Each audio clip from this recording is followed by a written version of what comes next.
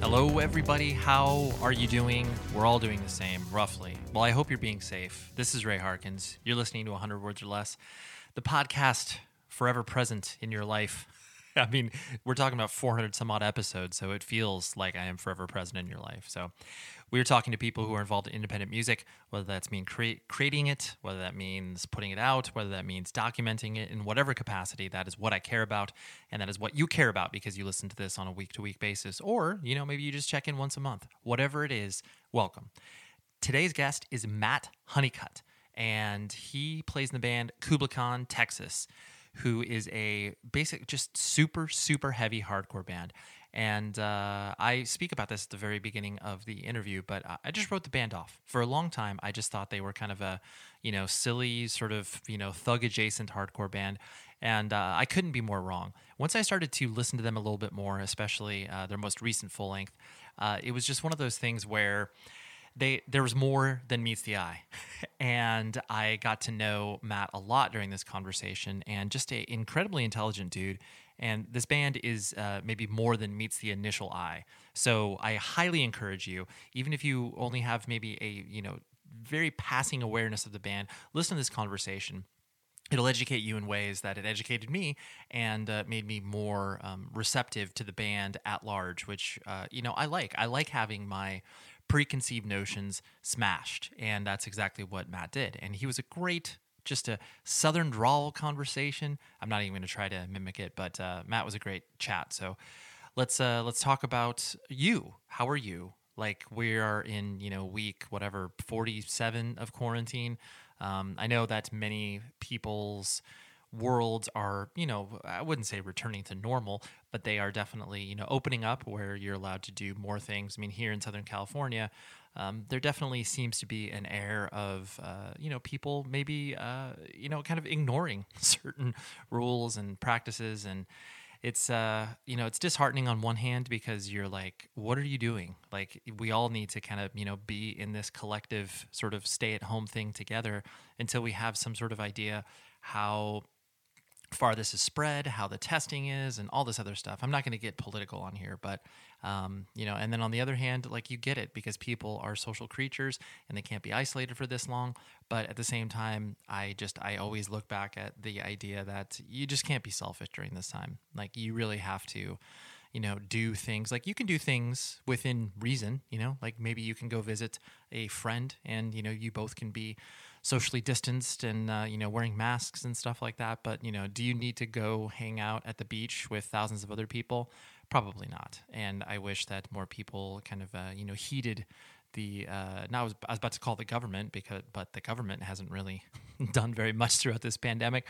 Heed the scientists and doctors and everybody who is sharing as much information as possible. So yeah, just be safe out there. That's ultimately what I'm trying to tell you. So here's the conversation with Matt. And of course, at the very end of the episode, I will always talk to you about the guest the following week. And you can always email the show, 100wordspodcast@gmail.com. And I've gotten a lot of feedback recently in regards to, how to support the show. And there's a few ways you can do that. One, you can obviously share this episode. It would be great for you to, tag the guests, tag the show, tag myself, whatever it is, as you're sharing it on social media. That's the best way to get word out about this show. And then you can also, rate and review the podcast on whatever podcast catcher you're using, whether it's Apple Podcasts, Stitcher, whatever the case may be. Just do that. That would be helpful. And, yeah, those are the best two ways. That's how you can support the show. I don't look for donations. I definitely have advertisements in here.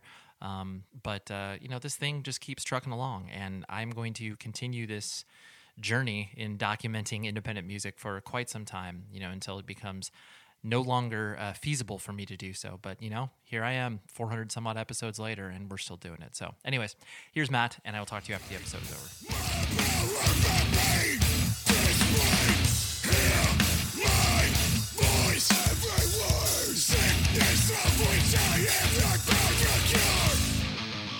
I will completely admit that I wrote your band off for a very long time. I just thought you were some sort of typical mosh beatdown band with no real kind of substance per se. And this is that's what most people did, to be honest. I was going to say that it was like, it wasn't until, honestly, I think it was the most recent record was definitely the one that like really sprung up. But, I always have to, give respect to bands like yourselves who are, you guys have been obviously working for a long time. And so, I get that. But I don't know, it just really kind of sprung to me on this last LP where I was like, oh no, like there's clearly more substance behind this. But I'm going to guess based on your response right there that that happens, I guess, a lot for you guys, where people just kind of write you off as a very sort of stereotypical mosh band with not very much substance behind it. Oh, 100%. Yeah, our whole band's lifespan is pretty much been an uphill battle trying to get people to pay attention. I mean, it's one of those things like, for instance, a good example is we just, the last tour we just got off of, that was probably less than a week ago, we just got off tour with Terror. And it was kind of one of those same things. I feel like a lot of the people that were, Terror fans and stuff like that were coming out, that probably just were like, oh, what the hell is this? You know what I mean? Until you actually sit down and watch us and give us a real good chance, or sit down and give us a good listen, it's real easy to hear a band's name X amount of times and just, you don't even have to hear them. Sometimes people just make up what they think the band sounds like, and then that's just fact. You know what I mean? Absolutely. For sure. So, even with that, like it was a pretty eye-opening experience, seeing a bunch of like old head, like Terror dudes being like, man, you guys are actually really good. Like, that was cool. Like, I enjoyed that. You know what I mean? And it's kind of just like, yeah, man, like I'm the same way. I'm very closed-minded when it comes to music on a lot of stuff. And I have to catch myself, from doing that, because you might miss out on a great opportunity of something that you like. It's kind of like when you used to buy CDs back in the day, and you buy it for the 2 tracks that you really liked, but then, a year would go by without you listening to any of the other tracks. Then you'd listen to track 9 and you're like, man, track 9's fucking crazy. You know what I mean? Yeah. Like, why am I not giving this whole thing a chance? But I think it kind of just goes that way with bands as well. And our band, especially for how long we've been around, is definitely a good example of kind of just, snap judgment a lot. But it's never affected us. We don't care either way. We're just going to do what we keep doing. And if people are on board, cool. If they're not, give it a chance or don't. Yeah, no, it's not like you can affect those people that, kind of just simply don't put any either research or time into what the band is or what the band's about, or, all those things that, make you more endeared toward a band. But yeah, it's like you said, it's very easy to, look at a certain band, look at the way they look, and just kind of be like, oh, that's not for me. I'm not going to check them out.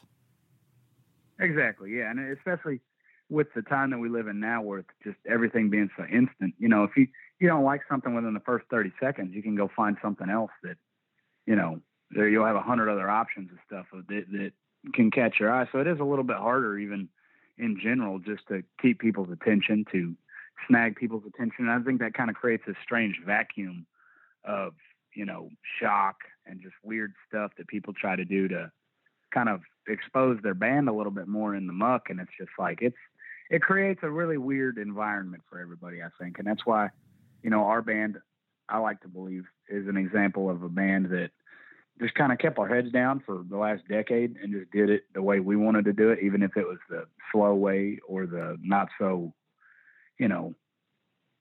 gratifying instantly kind of way. You know what I mean? Mm-hmm, absolutely. And, yeah, I don't know if I'm kind of going off on a tangent. No. Well, welcome to podcasting, my friend. Yeah. But no, I think it's easy to just kind of, whatever, being very generically speaking, looking at you guys and saying, it's like, oh yeah, here's, some mosh band from Texas, and, got the Southern drawl accent, and like, they're probably just, dum heads and, moshing or whatever. And so, that adds another layer of people kind of, judging who you are before actually, getting to know the art that you are creating. Oh yeah. I mean, it's like you said too, even just being from Texas, like usually whenever, people ask like, oh, where's your band from? Yada, yada. It's like, it's going to go one of two ways. You never hear people be like, oh, we tell them we're from Texas, and they're like, oh, well, that's neat. It's either like, oh, that's awesome, or just like, for real? You know what I mean? Yeah. Because it's real hit or miss, especially depending on certain parts of the country, which is crazy because the markets that we do the best are like, you know, the coast. Like we do really well in California. We do really well in, you know, New Jersey, New York, Massachusetts, like a lot of places that are just the complete polar opposite for the most part of Texas. But that's where I feel like even what we do, our sound and just the way that we carry ourselves is a little bit more exotic in those places than it would be so close to home. You know what I mean? Because you can walk into Walmart and see anybody that's just like us, as opposed to kind of being like a traveling sideshow. You know what I'm saying? Yeah. Oh, no, absolutely. And especially too with the fact that, you know, I think through the fact that you have, like you said, done your own thing for the past 10 years. And, you know, people undoubtedly have seen your name on flyers and have seen the kind of work you've put in, whether or not they're paying attention to it, just seeing your name out there. And, you know, at a certain point, people need to reckon with the fact that it's like, oh no, like this is a serious thing. This isn't just like, you know, passing by, or like, you know, like you said, going on tour with Terror and getting in front of people who may have, just like you said, you know, kind of written you off, and then having to reckon with that makes people, you know, hopefully understand where you're coming from a little bit more than just, you know, simply passing it by. Oh yeah. And I mean, we all love that kind of stuff. We've taken a lot of tours that were, you know, I guess like a leap of faith. Like if you want to put it, like we toured a Census Fail all the way to Terror. Those are pretty, you know, I guess if you want to say far ends of the spectrum of stuff we've done, you know, both of which pulled completely different crowds with completely different reactions. But the only thing that remained constant in the whole situation was us. Like we never faltered with what we were doing. We've never changed our appearance or our sound or our presence to kind of adhere to a different group. Like I feel that's the weakest thing you can do. And that will get people to write you off faster than anything is kind of, you know, an imbalance in character, you know? No, it's a very good point. Cause I mean, you could do the, you know, the most that I see bands that are, you know, actually credible, you know, having to modify their set lists where it's like, okay, you know, this crowd is, you know, maybe we shouldn't play our heaviest thing all the time. And, you know, you can do that. And obviously you're still being authentic to who you are because, you know, you're playing your songs regardless. But yeah, you know, if you got up there in, you know, Adidas jumpsuits for, you know, Terror, and then, you know, like suits and ties for Census Fail, then people would be like, what the hell is this band? Yeah, exactly. And I would have to question that myself. Like, what the hell are we at that point? You know what I mean? And it's you know, it's just kind of and I'm not necessarily bashing on bands that, because we know plenty of them that they'll you know, turn a different way any room they're in, but it's just kind of what you choose to do at that point. And it's definitely a slower crawl in my opinion to kind of just, I guess, do it like the old fashioned way and just play your fucking music and keep your head down and don't be a showboat about shit. You know what I mean? But yeah, absolutely. Yeah. Hopefully that makes sense. No, it does, because you are, you know, you're presenting your most authentic self and the way that you have, you know, especially as you grow older within the context of playing your music, you know, you hopefully become better and smarter, and, you know, you can realize that like, oh yeah, like, you know, tuning in between every song, like that's punishing for the crowd. So like, maybe we won't do that. You know, you modify that, but that's a different story than, you know, you being like, oh yeah, well, I'm going to shave my head for this tour, and then I'm going to grow my hair out for this one or whatever. You know, it's like, that's a weird vibe. No, exactly. Yeah. And it's, you know, it's really just a personal preference, but I feel like the more that time goes on, the more that, you know, and I think it goes in cycles for sure. The more that people wake up to kind of just the ridiculousness of what goes on, but then also, you know, the ridiculousness is what keeps the train moving, because, you know, that's what keeps things interesting. So there's a balance in it. You know what I mean? And you can't bash one without kind of secretly needing the other, if that makes sense, you know? Mm-hmm, absolutely. Well, it's because I think if, you know, everyone was traveling sort of in the same lane, you wouldn't really have anything to kind of, you know, rebel against, you know, where it's like you see someone doing something some way and you're like, well, that's their way, and that is for sure not what we want to do or whatever. We want to model everything sort of against that. And in the same way that they, that those bands or whoever's creating that art is looking at the way that, bands like yourself are doing it, are just like, dude, what do you mean? Like 10 years in a van? We want to do a year in a van and then, or whatever. Like, it's just, you got to have stuff you push against. Exactly. Yeah. Now kind of, putting the focus more solely on you as a person, I know that you were born and raised in Sherman, Texas, correct? Because that's basically where the band says they're from, right? Yeah, I was born in Indiana, but I moved at about the age of 3.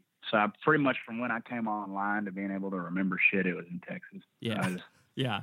Dude, I love funny because there's bumper stickers you'll see on people's cars in Texas and stuff that the bumper stickers always say, like, I wasn't born in Texas, but I got here as fast as I could. And that's kind of my motto with that too. Right. Know what I mean? Yeah. And I just love how you phrased it. When I came online, I've literally never heard anybody use that in relation to like them being conscious of their own human beingness. I love that. yeah.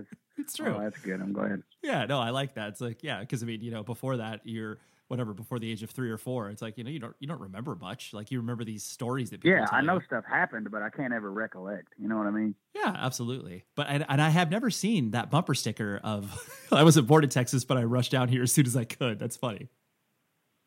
Well, if I ever see one at a store, I'll get it, and then I'll track down your address and I'll mail it to you. I love it. Yeah, because I mean, obviously, everyone knows the don't mess with Texas, and the fact that Texas is basically its own sovereign land in comparison to the rest of the United States. But yeah, I could see, I could easily see that statement being waved down in Texas.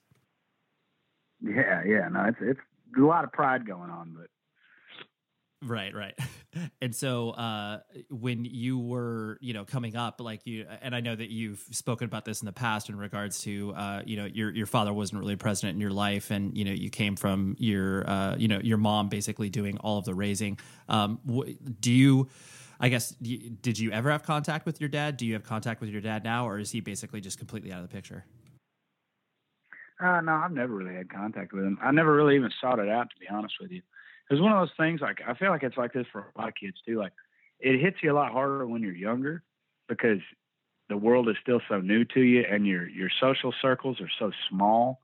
Your parents kind of are your world. You haven't stepped out to really see anybody else. And it's kind of one of those things too, even with making friends. You know what I mean? You when you can pick and choose who you really want to put in your life, you start to kind of, I don't want to necessarily drop the value of certain people in your life, but you kind of realize, like, man, I don't really need that shit. I got people in my life that are good to me and care about me and stuff like that. So probably about when I hit my teenage years, I kind of just, it still was something that I would think about, and there was constant kind of reminders and stuff. But as every year would kind of progress on, other than the fact of it hurting my mother so much, I really kind of just, I don't really know how to explain it. Like, really kind of tried to focus my energy elsewhere. You know what I mean? Because you can either let that kind of shit grind you up and turn you into a shit ass person, or you can at least do your best to deal with it. I'm not saying necessarily get over it or ever be comfortable with it, because there's still a lot of discomfort. There's still a lot of, feelings that are never going to have any sort of closure. But that's just life. And the sooner that you can really kind of get in control of that and try to get in control of your own feelings about it, the closer you are to liberation. You know what I mean? Yeah. So yeah, never really had any contact with him. Haven't really thought about it in probably a decade, as far as like, oh man, I should maybe reach out. Just because it's one of those things, like, I don't know, my life is not necessarily what I wanted it to be, but it's at the same time everything I could have hoped it could be. So it's like, if it's not broken, don't fix it. You know what I mean? Yeah. Well, so to your I don't know. I don't really stress it too much. Yeah, no, I totally understand it, because to your point, you were making the conscious decision to not, like you said, be, weighed down by that, because that was, his decision, or obviously other parents' decisions, when it's either through, divorce, or the fact that, this person cannot maintain responsibility for this child, or whatever the case may be. That is a choice. So it's like you are taking control of that narrative within your life, in your head, and moving on with it, rather than being like, well, I can't change this person's mind, so what can I do about it? Exactly. And I'm sure that there's a lot of people that have been listening to our records over the years, because I have about 2 songs that are related to that kind of theme. And they'd be like, well, then what the hell, man? Why are you writing songs about it and whatnot? But it's like, it's one of those things, like, if you listen to the tracks and you listen to what I'm saying, that's everything I've just said is what I'm saying. It's not me being like, oh crap, my life sucked, my daddy wasn't there. You know what I mean? It's talking about turning that energy into something that you can use as a weapon against the world in a positive way, as opposed to just like, nobody wants to hang out with a dude that's just pissy all the time about some shit that he can't change. You know what I mean?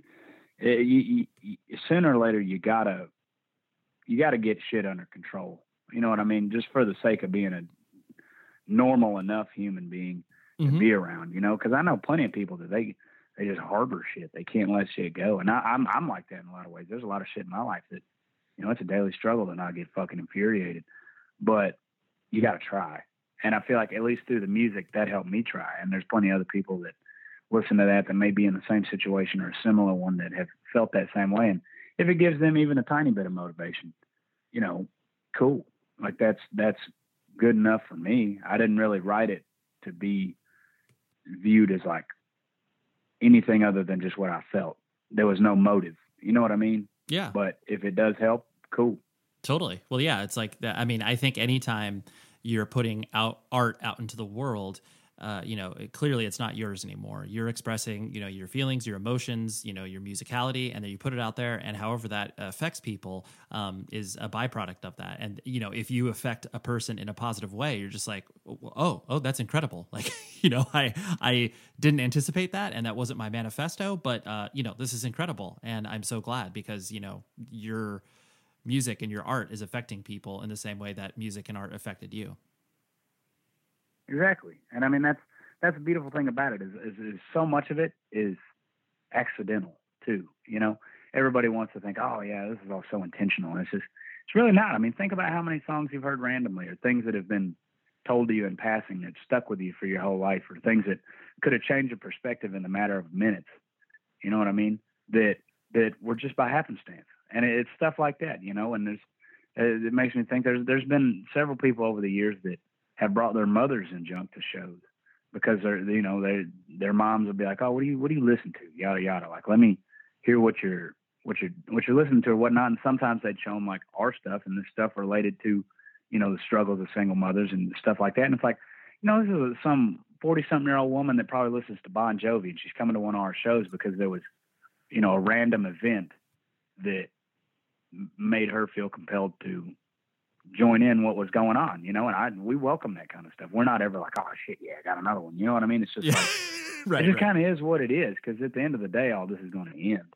All you really have is the memories that you make and the relationships that you build. So, I mean, if you're really not putting your success and your merit into those, I feel like you're kind of funneling them into the wrong, bucket, which, you know, a lot of people would disagree with me on that, because that's one reason that it's taken our band so long to get where we are, is we're not focused so much on, you know, getting likes or getting money or getting other stuff. And, you know, don't get me wrong, getting paid out's been nice, you know, finally being able to pay bills with some of this shit after doing it for so fucking long is pretty cool. Right. But that's never been the driving force. You know, it's always just been about, man, like, you know, you got one opportunity to do this, to push it as far as you possibly can, to make as many memories as you can. Because someday, you know, I could be old. I could be in an assisted living home. I could have blown it and never had a family. I could have nobody in my life. Nobody cares about me. When I have my funeral, nobody shows up. But at least I have those memories. You know what I mean? Rockabilia.com is your partner throughout this weird time that we are all living in, where live music has basically gone away. But you can support your favorite bands by ordering through rockabilia.com. So first off, use the code PC100words. That gets you 15% off your order. And that supports the bands because they are all officially licensed pieces of merch through Rockabilia. So you're not getting some horrific bootleg where the band sees no money. You're also supporting a small business based out of the Midwest that is independently run and operated, They are just the real deal, and I love them so much. So use the code PC100words. You can buy so much rad stuff from all of your favorite bands. You can get ready for summer, get some awesome tank tops. I can probably guarantee, I actually have not searched this out, but you can probably find some swim trunks on there. I don't think that they sell kiddie pools on rockabilia.com, but you'll probably be able to find some other rad summer stuff for you to dive into. So please support Rockabilia. Please support independent music. And in turn, you're also supporting the show as well. So PC100 words is the code, and rockabilia.com is the site. Thank you very much, Rockabilia. Hearing, you speak and the way that you are, frankly, you're very eloquent, and I appreciate that about you, and you're thoughtful. Thanks. You're welcome. That doesn't necessarily kind of typify what, again, what people sort of like, in Texas, in the South, the style of music you play, that's not always synonymous with one another. And I'm sure that gets kind of reflected back on you, where it's just like, oh, like, Matt, you're actually smart. Or like, I'm being, I'm exaggerating here, but, do you find people kind of having that sort of reaction as well? Maybe it's not directly to your face, but I'm sure you maybe anecdotally heard things. Oh yeah. I got a story for you. There's some buddies that we had that weren't from around where we're from, and we were on tour with them, and they're some of our best friends. You know what I mean? Love those guys. We go to bat for them any day. But we all have different accents, you know what I'm saying? And it was funny because over the course of a few days, we'd all be talking about bullshit or this and that. And one of them would do like his dumb guy impression. And it was my accent, it was one of those things. And he didn't think about it like that. And, finally one day it was me and him when we were talking, I was like, you realize when you do your stupid guy accent, that's my accent, and I'm not a stupid guy. I'm not a smart guy, but I'm not a stupid guy. You know what I mean? Yep. And it's just people. It's very people just aren't so thoughtful sometimes. I feel like, especially you'd be so shocked. And I'm sure there's people calling bullshit right this very second, but there are people in Texas, in my town that I grew up in, that are fucking brilliant, but you can barely understand the thing they say. Like the accent is one of the main things. I mean, it's the accent and just the whole kind of style of it, like we pull up on a tour and I'm wearing cowboy boots and a wife beater, not, the newest Nikes and coolest band shirt, and it's like, I kind of get written off immediately. It's just like, who in the fuck is this guy? But it's like, if you come where we live, you'll understand that y'all are the one that would stick out. You know what I'm saying? And it's just one of those things, like, even with the accent, like, I can't help this shit. I didn't really even realize I had it till people started telling me. I mean, the house I grew up in as a kid, we had a potbelly pig that lived in the fucking backyard. We were like, what was his or her name? Shit. Yeah. What was the pig's name? His name was Bubba. He was a big black potbelly pig. Love it. And he lived in the backyard, and I mean, he was great. He was cool and stuff like that. And it's just stuff like that where, I'll tell people that and they'll be like, oh gosh, what are you talking about? And the fact, like, I used to drive around in like one of the $300,000 or $400,000 tractors, like tilling up land and shit like that, like doing farm work, doing construction, like doing like, I guess like Texas blue collar shit. But it's like, you look at a lot of the dudes that are in bands from Texas, we all come from pretty much the same lineage like that. It's a lot of just, fellas that are hanging out in their dad's garage or their uncle's garage, and, Pantera starts playing over the radio, and you're just like, what the hell is that shit? Yeah. You know what I mean? And then next thing you know, you fucking doing it for a living. Right. And so you can pull these people from anywhere. I mean, some of the best bands that I know, if you talk to them, they sound just like me. And people, it's funny because anytime I do interviews or anything like that on YouTube or any, podcasts, mostly YouTube, because you can read the comments and junk, I guess. But so many people are just like, dude, did not expect him to talk like that. Like, dang. And there's always people in the comments that will come to bat and be like, well, they're from Texas, man. Like, that's just what it is, and it's just like, it's cool. Cause if you can separate the stereotype from the logic, you can get pretty far, I mean, we don't ever go around, with stereotypes in our heads about like, oh, well, everybody with New York accents like this. Like, I got so many buddies in New York that, dude, they are fucking like Italian New Yorkers. And I love it, dude. I tell them, I'm like, don't ever lose your fucking accent, dude. Like, that is so unique. And that's what makes this country so amazing, is you got so many different people that if they learn to coexist, it's the perfect ongoing social experiment in so many ways. And I think that us being able to use our music as a medium and to travel to all these different areas and do this kind of stuff. I mean, shit, when we're over in London, you know, and I'm on stage talking how I am right now, people love that shit, you know, because it's just something different. And it's not forced. It's just like, well, this is just how I am. And that's what people can like about it, is the sincerity of just like getting to know somebody from a different place, from a different walk of life. But then whenever shit gets nitty gritty and shit hits the fan and we got a bunch of people in the middle, you know, getting everything hyped up, we're all the same folks. You know what I mean? And you really don't need speech at that point. You can just translate it through the music, and it's good shit, you know? Yeah, no. Hopefully that answered the question. I'm real bad about going off, man. No, dude. Hey, like I said, welcome to podcasting, my friend. You're perfect for it. Yeah, no, I totally understand what you're saying. So, you know, like you mentioned, kind of your upbringing in regards to, you know, like you were doing a lot of, you know, random sort of, you know, farm blue collar work and stuff like that. And like you said, you know, your mom was present. Did you have any brothers or sisters, or are you an only child? No, I never had any.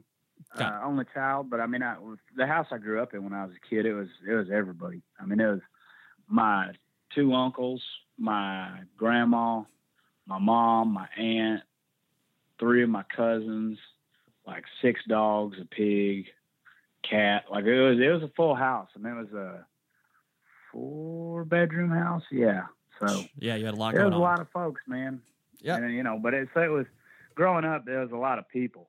So I never thought about it as like, oh man, I wish I had a brother or sister. Like I had my cousins, so I was pretty good, you know. Yeah, everyone was always around. Yeah, that makes total sense. And so, you know, what kind of kid did you find yourself being as you were, you know, especially as you were getting to like, you know, junior high and high school? Like, were you, you know, into sports? Were you, you know, a science kid? Like, what sort of lane did you find yourself kind of gravitating towards? I really didn't even know.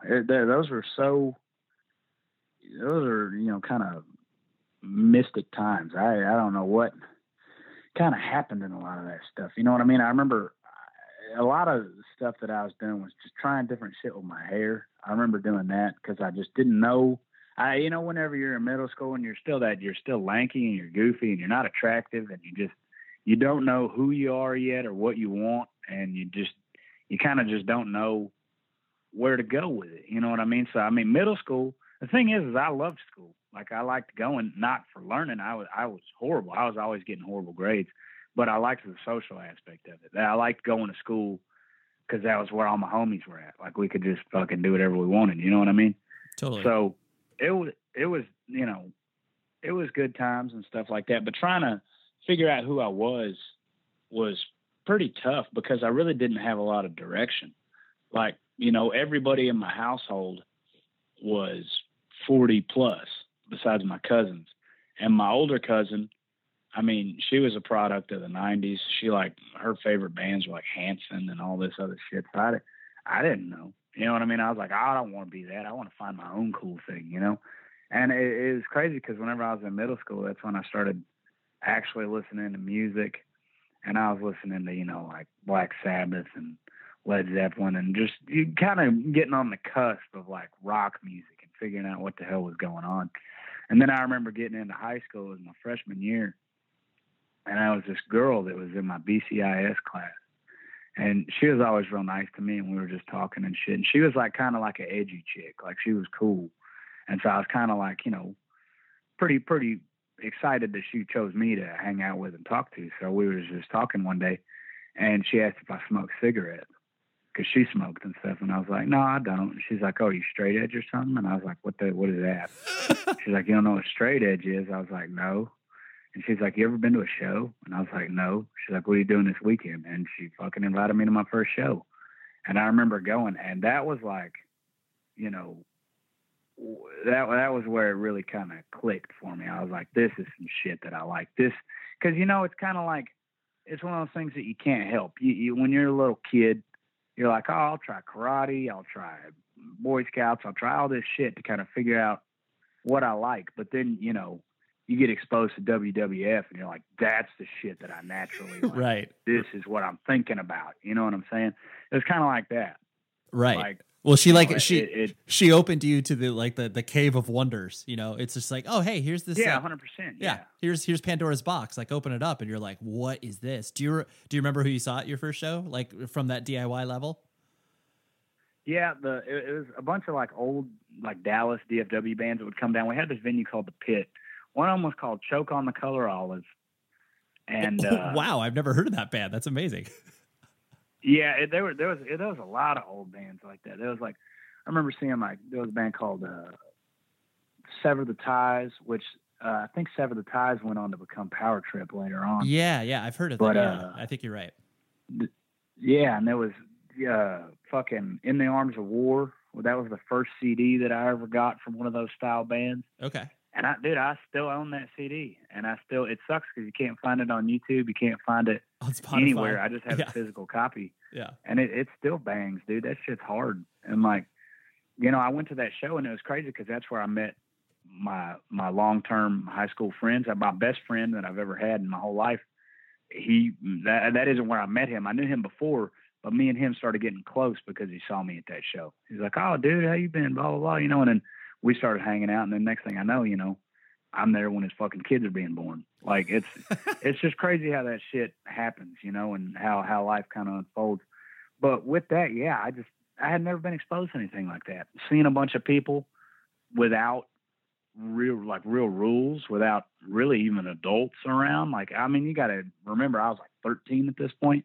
Bunch of fucking just fine ass women just fucking hanging around a show, like a bunch of brolic ass dudes like throwing people around. I was like, this is insane.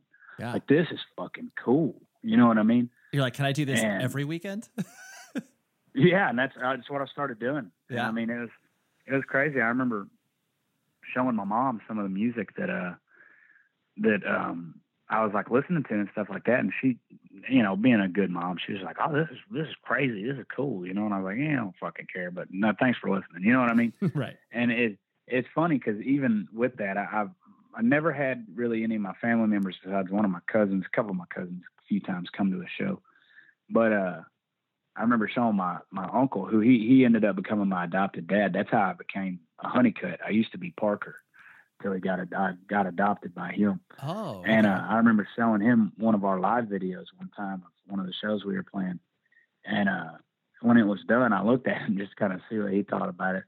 And his response, I'll never forget it, dude. He was literally like, "Yeah." He says, "Well, when the Beatles came out, not a lot of people understood what they were about either." And I was like, "Oh my God, dude!" Yeah. Like, you're like, what? Pretty funny, right? Where do I even begin? Yeah, that's why I've just stopped explaining it to people, like, you know, older people or any folks like that are like, "Oh, well, what do you do?" And I hate telling them I'm in a band because then they're like, "Oh, so you do nothing? You're worthless." And it's like, no, this is actually what I do for a living. I make money doing it. Like, it may not be a career that you would want your son or daughter doing long term, but it's what I do. Yeah. And it's worked out okay so far. You know what I mean? Right. And so I just tell them I play music, and they're like, "Oh, what kind of?" I always just tell them like rock music, just because fuck trying to explain that shit. I'm not one of those people that's going to be overly hyped to explain to a 65-year-old woman like, "Oh shit, you've never heard of like fucking, you know, Acacia Strain, you never heard of this shit," and like try and expose them and learn them to a bunch of stuff. They don't care, and I don't care that they don't care. You know what I mean? It doesn't affect me either way. So I'm really just kind of on the down low most of the time in public, as far as, you know, what I do for a living or this and that. You know what I mean? Yeah, no, absolutely. Did you, you know, as you were getting, you know, Pandora's box unlocked for you, you know, did you care about school? Were you like, what was kind of, I know you said that you were obviously searching for something to kind of latch onto, but was there any sort of like, I guess, trajectory in regards to, all right, well, of course I'm going to go to college and then like, you know, I'm going to, you know, work at a factory or whatever the case may be. Like, was there any sort of, you know, life path like that set out for you? Yeah. I mean, I ended up doing this program my senior year of high school called the People to People's Conference, which they picked one kid from like, I don't know if it was like I don't know what it was. It was like probably about, I'd say maybe 50 kids. There were kids from Ireland. There was a kid from like Korea. There was some kids from New York. I was the only one from Texas, and everybody kind of converged on UCLA for 2 weeks to learn about art and learn about it. Basically, it was a ploy, I think, to get kids to come to UCLA. But I got to be a part of that program, and because of I did art all through school. I was art club president and shit. I got voted most likely to become a famous painter. Like, just all that. I was very art driven in school. And so through that, I mean, I didn't end up going to UCLA, of course, but I went to the community college on a few art scholarships and was doing art at the college for fucking probably about half a semester, like maybe a full semester, flunking all my other classes because I didn't care about them. I was in the art room making shit, and that's whenever our band started playing more shows again, and we would do little weekend stuff. And eventually we were just kind of like, man, school fucking sucks. Like, I don't want to keep doing this shit, because my plan was to become an art teacher. And then I started thinking about it, and I was like, that's what the hell? I don't want to do that. Like, why? Like, it's crazy sometimes how people can get ideas fixed in their mind, and you can trail on those ideas for years without really breaking it down and analyzing, like, is this even a good idea? Is this something I really even want to fucking do long term?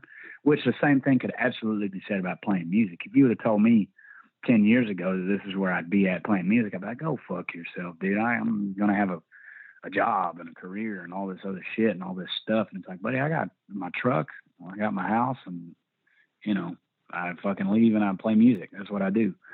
And I don't mind it. Like, it's an interesting life to be living. And I always think about it in the sense that, like, you know, I may not have gone to college for as long as I should have. I may not have a quote unquote, like, real career or anything like that as most people view it. But, you know, my 20s have been completely dedicated to the road, to, you know, fucking breakdowns and mosh. And it's like, that's like okay life to be living. I don't complain about that at all. You know what I mean? Sure. Because everybody's got to pay their dues. If you want to live in this system under this kind of, you know, pressure, that's easy. The world will make you do that. So, you know, once this band's over, I'll have to kick it into high gear and get with the rest of society if I'm going to sustain my existence, you know, kind of thing.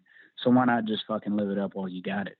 And that's what I do. I try to focus real hard on living in the moment, not living in the future, because living in the future can be dangerous because you're not enjoying everything that's happening right in front of you. You know, I try and absorb it to the best of my ability because I'm really trying to be, you know, kind of proactive in the sense of, I know this is going to end. Like, I know every great thing kind of dissolves.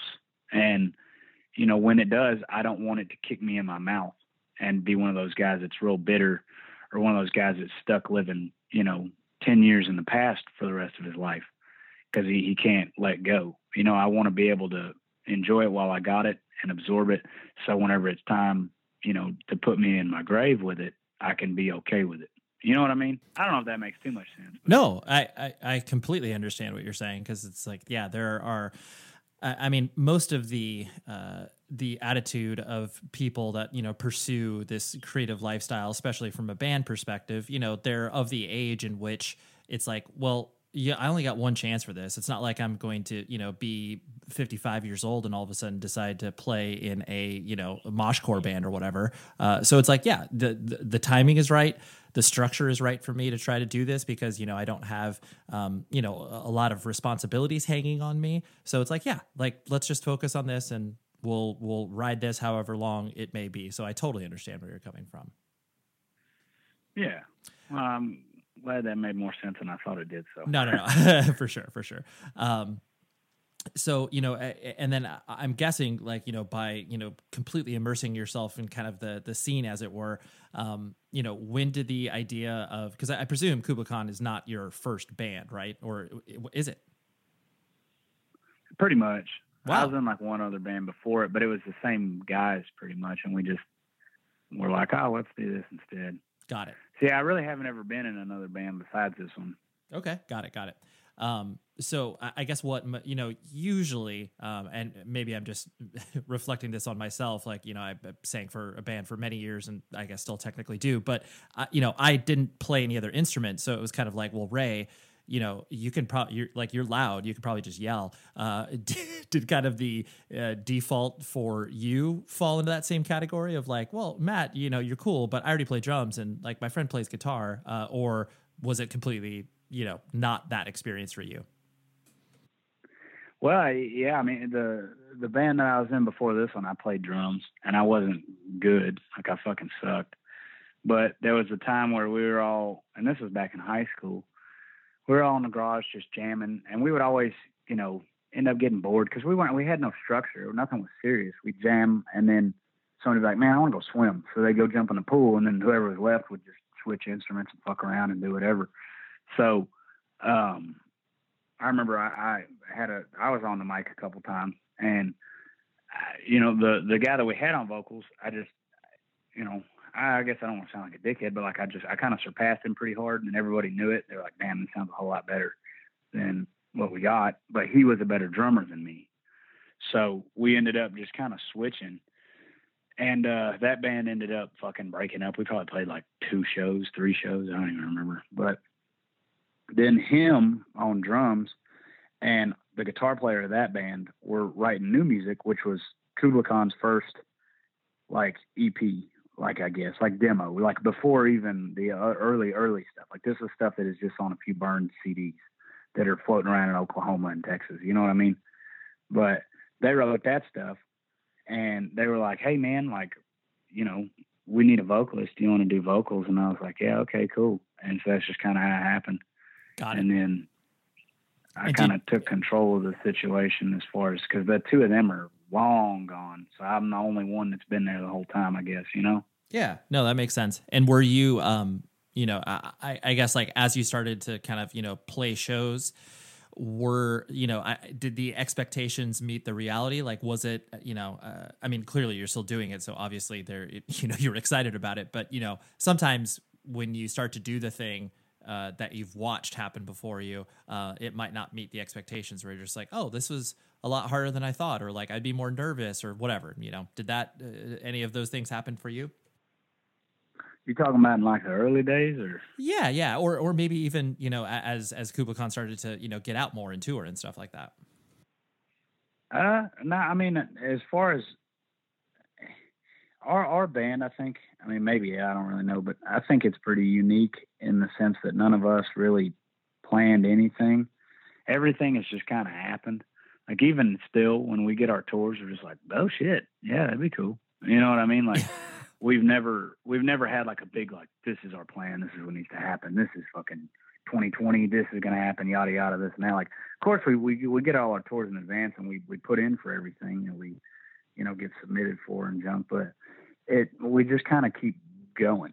Like, and I feel like that's helped ease a lot of the pressures that a lot of bands, get, that I feel like that we don't really deal with. It's just like, we're just kind of letting it happen. You know what I mean? And it's proven successful over the years to just be like, yeah, man, just fucking shit's going to happen how it's going to happen. Don't force it. Because when you force something, it can go 10 different ways besides the way you need it to go.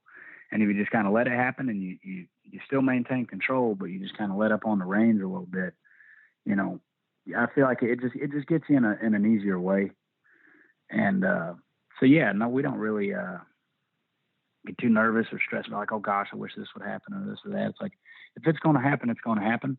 And it's because we did everything we needed to do to deserve it. Yeah. You know what I mean? To get to that spot. Yeah, no, I totally get that. And there, I know you've spoken about this publicly before as well in regards to, your mom going through, depression and mental health issues and stuff like that. And then, I know it's difficult to speak about, but, walking in on your mom from a suicide attempt or, she was planning on it and stuff like that. And I know you've brought that over to, your music as well. And you've kind of had some songs about that. I presume that so much of that, it had an effect on you, but you probably didn't have perspective on it until much later in regards to like, oh, I wasn't aware of how much, my mom was struggling because she was keeping that from me because she wanted me to, not be worried about her or whatever. I guess, how did that realization kind of come to you later? Was it just simply, you getting older and kind of reflecting on that a little bit more? Yeah, it was just kind of growing up myself, going through situations where I needed people to just kind of understand me a little bit. It's kind of putting yourself in somebody else's shoes a little bit. You know what I mean? And, with her situation, I remember even when I was a younger kid, she would always tell me that parents can't put parent problems on kids' shoulders. You know what I mean? Because she always had a million problems, dude. And even when I was a little kid, there wasn't jack shit I could do, but I was always like, oh, what can I do? Yada, yada, without realizing it's like, oh, well, we're, X amount of dollars in debt and, we're not getting our child support this month and this and that. Like, shit, you can do nothing, kid. Like, there ain't fucking shit you can do. You know what I mean? Yep. Besides just be a kid, go fuck off outside. You know what I mean? And that's what I did. And that's what she allowed me to basically, have my childhood while she kind of, had to hold up all the problems on her back on her own. And, I look at it now and I'm like, God damn, like, there really wasn't anything I could do, but like, Jesus, man, like, props to her for doing that. I would do the same thing if it were my kid. But, yeah, as far as the realization and stuff like that, it's just taking time. It's taken growing up, it's stuff that, maybe parts of it 2 months ago, I still wouldn't even have got, it's just, I feel like as you get older, if you're on a natural kind of trajectory, you're going to unlock things in your life. You're going to see things differently. Events are going to happen, things are going to be told to you or kind of, dusted off where you can really see shit from a different perspective. And, being around kids now, cause my friends are older and having kids and seeing how they parent and stuff like that, it really kind of opens my eyes to how much she really did and how hard she really tried to be what she could, with how little she had, financially, physically, emotionally, and that's some tough shit. And like I've said, I didn't make it easy on her. I was a pretty shitty kid when it came to, having an attitude and stuff like that. So it just kind of was what it was. But I just take it as all that can be done now is to just don't repeat the mistake. You know what I mean? If I ever have a kid, just do what I can. Like, give that kid the world. Do whatever I can do to make sure that my mother's legacy and the things that she did teach me through her struggle weren't in vain, Oh yeah, absolutely. No, it's yeah. I mean, I think that, the sentiment of you saying, adults shouldn't put adult problems on kids. I mean, that rings true. It's like, there are things, you don't want to keep a kid in the dark, but at the same time, it's like, there are certain things that they clearly have no effect over, like, whatever, finances and stuff like that. So yeah, you want them to have their childhood and be unencumbered. So that's what your mom was doing. And, you can appreciate that and articulate that now, which is important. And that, can, you sharing your experience can impact, a lot of people from that perspective. And that's really cool. Kind of looking at the band, and like you said, over the past 10 years, you guys have had the slow gradual climb to kind of where you're at now.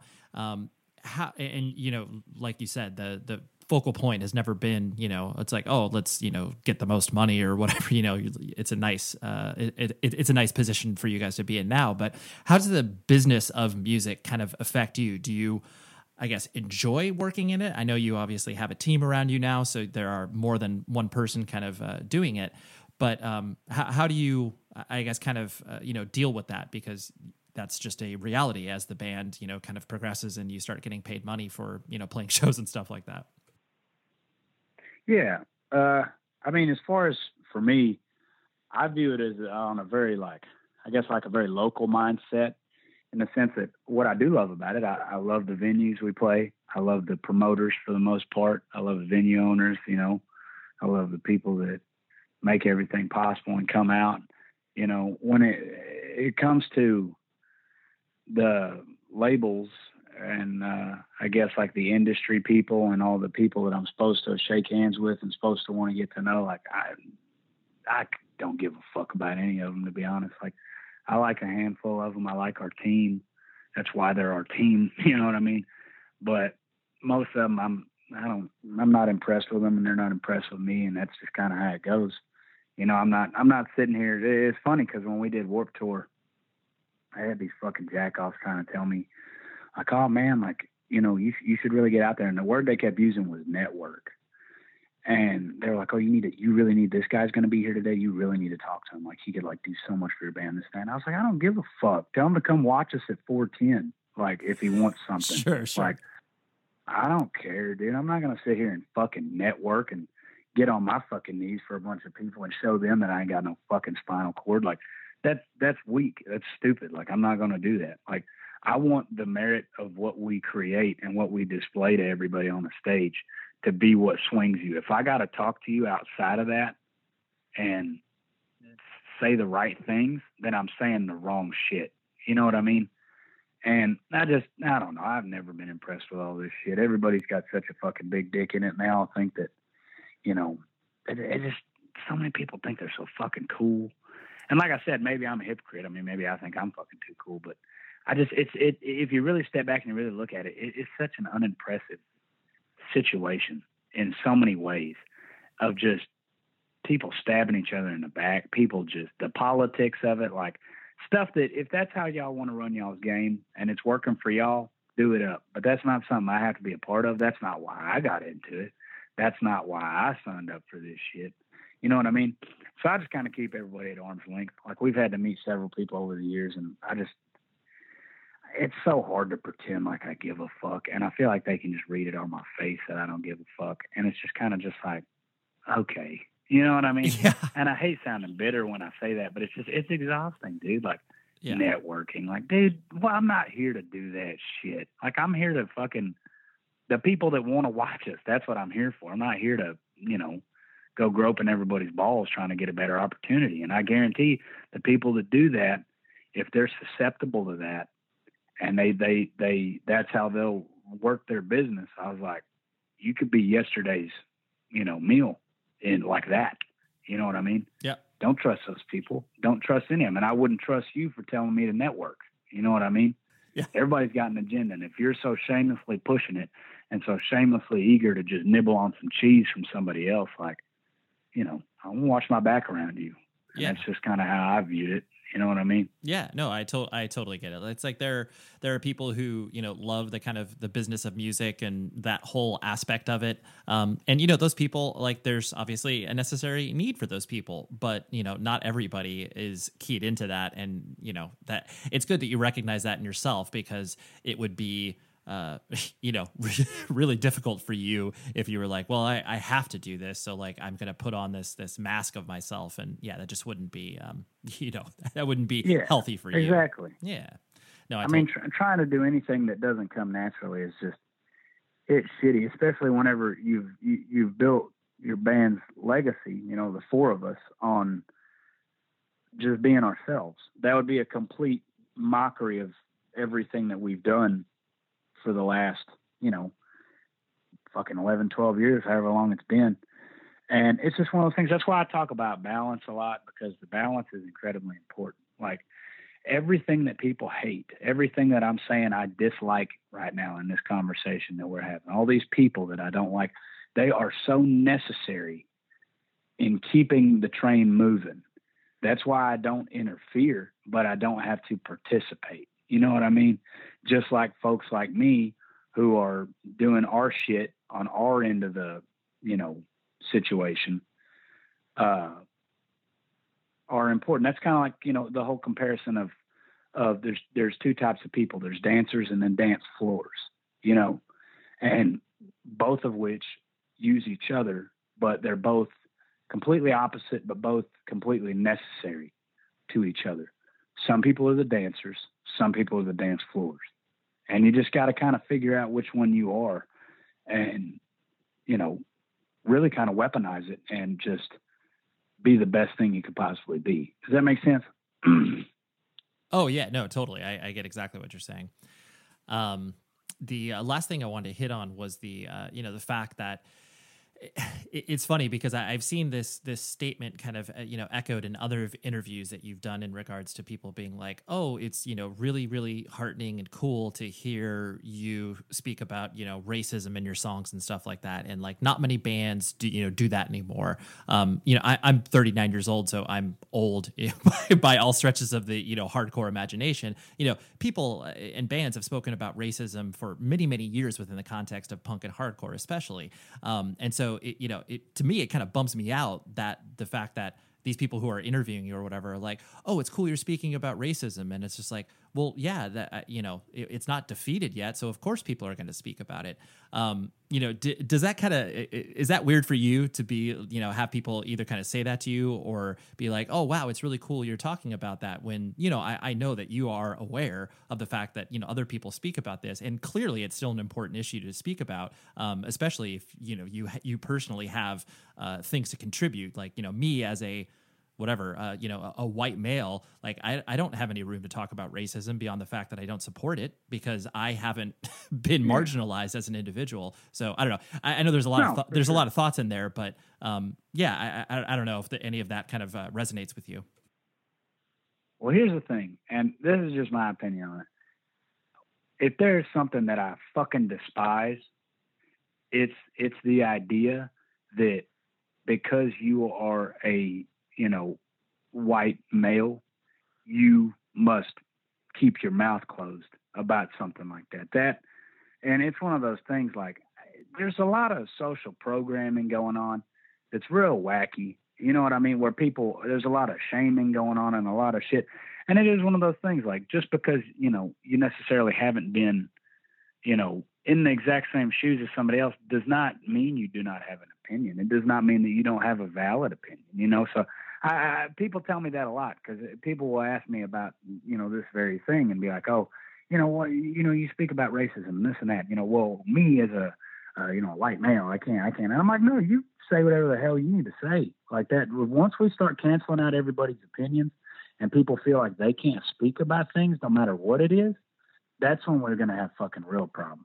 You know what I mean? Yeah. And I'm not like getting on to you or anything. No. But it's just, yeah, that's something that bugs me more than racism itself, is the fact that, I mean, that's racism to an extent, in my opinion, because it's one of those things, like, I don't view racism as just like everybody versus the minority. Racism is whenever anybody, it's systematic. Totally. Yeah. Tackled out for being, physically different as far as all that stuff. Because I say physically because, like, if you want to branch it down to me, most people, if they were to talk to me on the telephone, they were to hear me, they wouldn't know I look the way I look. You know what I mean? Because I'm not. People ask me all the time, well, what are you? And I tell them I'm a fucking American. Like, I know what you're asking, but I'm going to tell you I'm an American because, like, that's what I am. And we got to get over this shit. You know what I mean?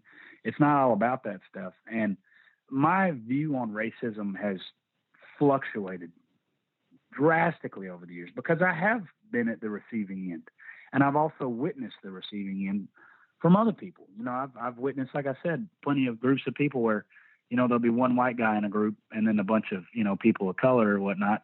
And the white guy just, oh, I can't talk about that. Or, like, I just have to agree with everything. And it's just like, no, you fucking don't. Like, nobody does. Like, we got to fucking stop this shit because this is more dangerous than anything. You know what I mean? Racism is never going to disappear. As long as you got people that look different from each other, prejudice is always going to be there. You know what I mean? Everybody, deep down in their core of their bones, somewhere, has had a prejudice that they have had to overcome. You know what I mean? That's human fucking nature. Yep. That's not when people start to buy into this idea that there's a perfect society and there's going to be these perfect people that are going to come after us, that they're never going to be prejudiced and never going to have any racism. It's bullshit, man. The best you can do is just fucking, like, it's like working out a muscle. Like, just work it out, do better. Like, just don't fucking let your prejudice get the best of you. Don't take it out on other people because you think something stupid. You know what I mean? And it's ridiculous. And it's the fight that I feel like I used to really kind of fight as far as like racism was just like, it was very closed-minded. I was very just like us versus them kind of thing. And that's so detrimental. It's so closed-minded, and it really doesn't do anything for anybody. I was having a talk with one of my friends a few tours back, and I forget. I think he's Puerto Rican. I thought he was black was the thing. That's why we were talking about it. And he told me what his actual nationality was. And I was like, damn, that's fucking crazy. And, we were talking about the band's kind of older music and how I was kind of more foaming at the mouth when it came to a lot of that shit. And I was just telling him, I was like, dude, I was like, I've grown up a little bit. My fucking thinking has changed. And the thing that I think more than anything now is the most dangerous thing to minorities is a minority mindset. When you start to believe that you are, when you start to see racism everywhere, you really start to degrade yourself unintentionally. If you think you're a minority, you are a minority. And that's why I'm saying I've tried to focus more on just like, the world's not out to get me. Like, if people don't like me because they don't like me, fuck it. And if there's people out there that truly are racist, because that's another thing, the term racism is just, it's thrown around and it's lost so much of its true meaning that so many people that use it, in my opinion, have never experienced true gut-wrenching, like soul-crushing racism. They've never experienced it, and I hope to fuck they never do. You know what I mean? But it's one of those things where, if you start to really put yourself in the box that others want you to be in and be like, oh, well, I am a minority. Like, the world's harder for me. It's like a lot of these people, your problems are your problems. You can, when you really look at it, the color of your skin, especially this day and age, we live in the most prosperous time for people of all races in this country to be getting along. And yet we still have problems. I'm not discrediting that. And I will say that for the rest of forever, we will have problems. We will never get rid of it. Things will get better, but there will always be problems. So to try and erase all problems I think it's kind of a futile effort. You know what I mean? The best you can do is educate, and not even so much educate everybody else. Fuck everybody else. There's going to be stupid people. Educate yourself.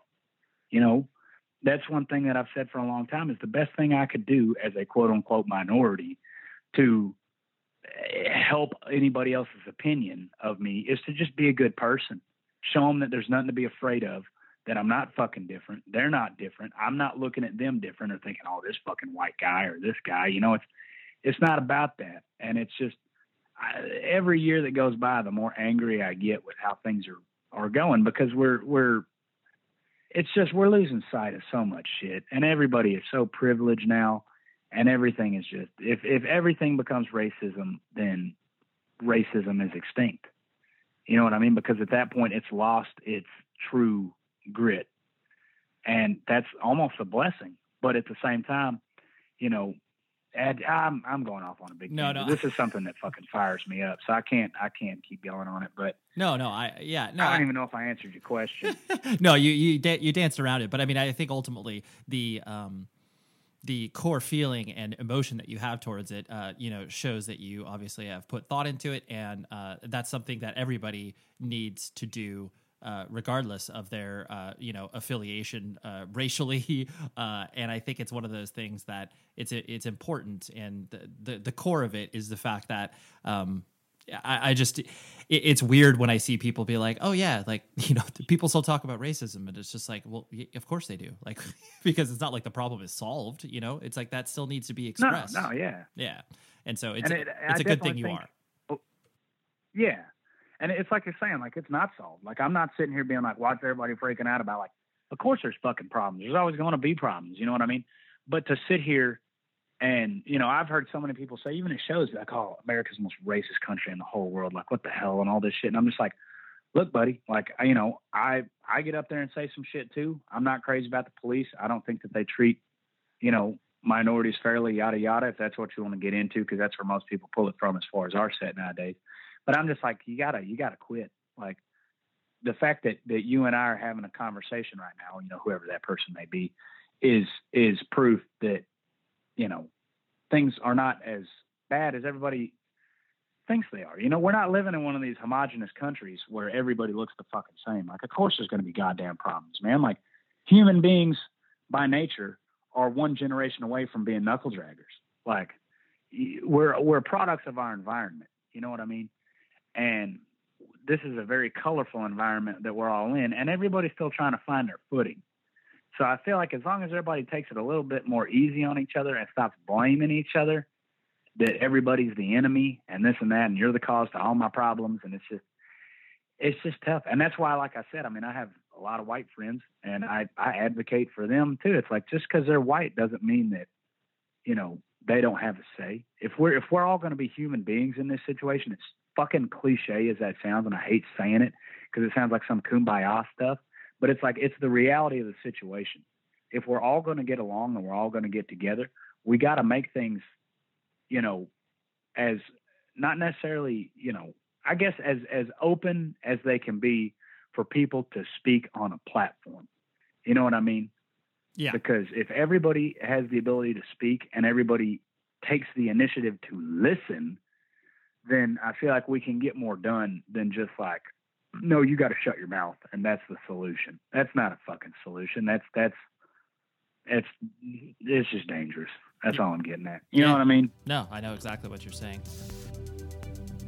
So that was Matt. What a great conversation. Like I said, my expectations and preconceived notions were completely thrown to the wind, and I loved having this conversation. You need to check out their most recent full length, which is called Absolute. Came out on Rise Records late last year, I want to say, and I thoroughly enjoy it, and I enjoy all of their previous stuff as well. There's just an intelligent hardcore band, even though maybe on the surface you might not think that, but they are, trust me. So thank you very much, Matt, and thank you very much, Tim, his publicist, for hooking this up and encouraging me to have this conversation. So next week, we have Will Putney, who is a producer extraordinaire, and he also plays in a band called End and a band called Fit for an Autopsy, and he's just a all-around good, very interesting human being, because I've only, I toured with him for maybe about a week, or no, actually maybe it was like 4 or 5 days. This was a couple years ago with End, and I got to know him a little bit, but then peeling away the layers of him as an individual during this conversation kind of blew my mind. So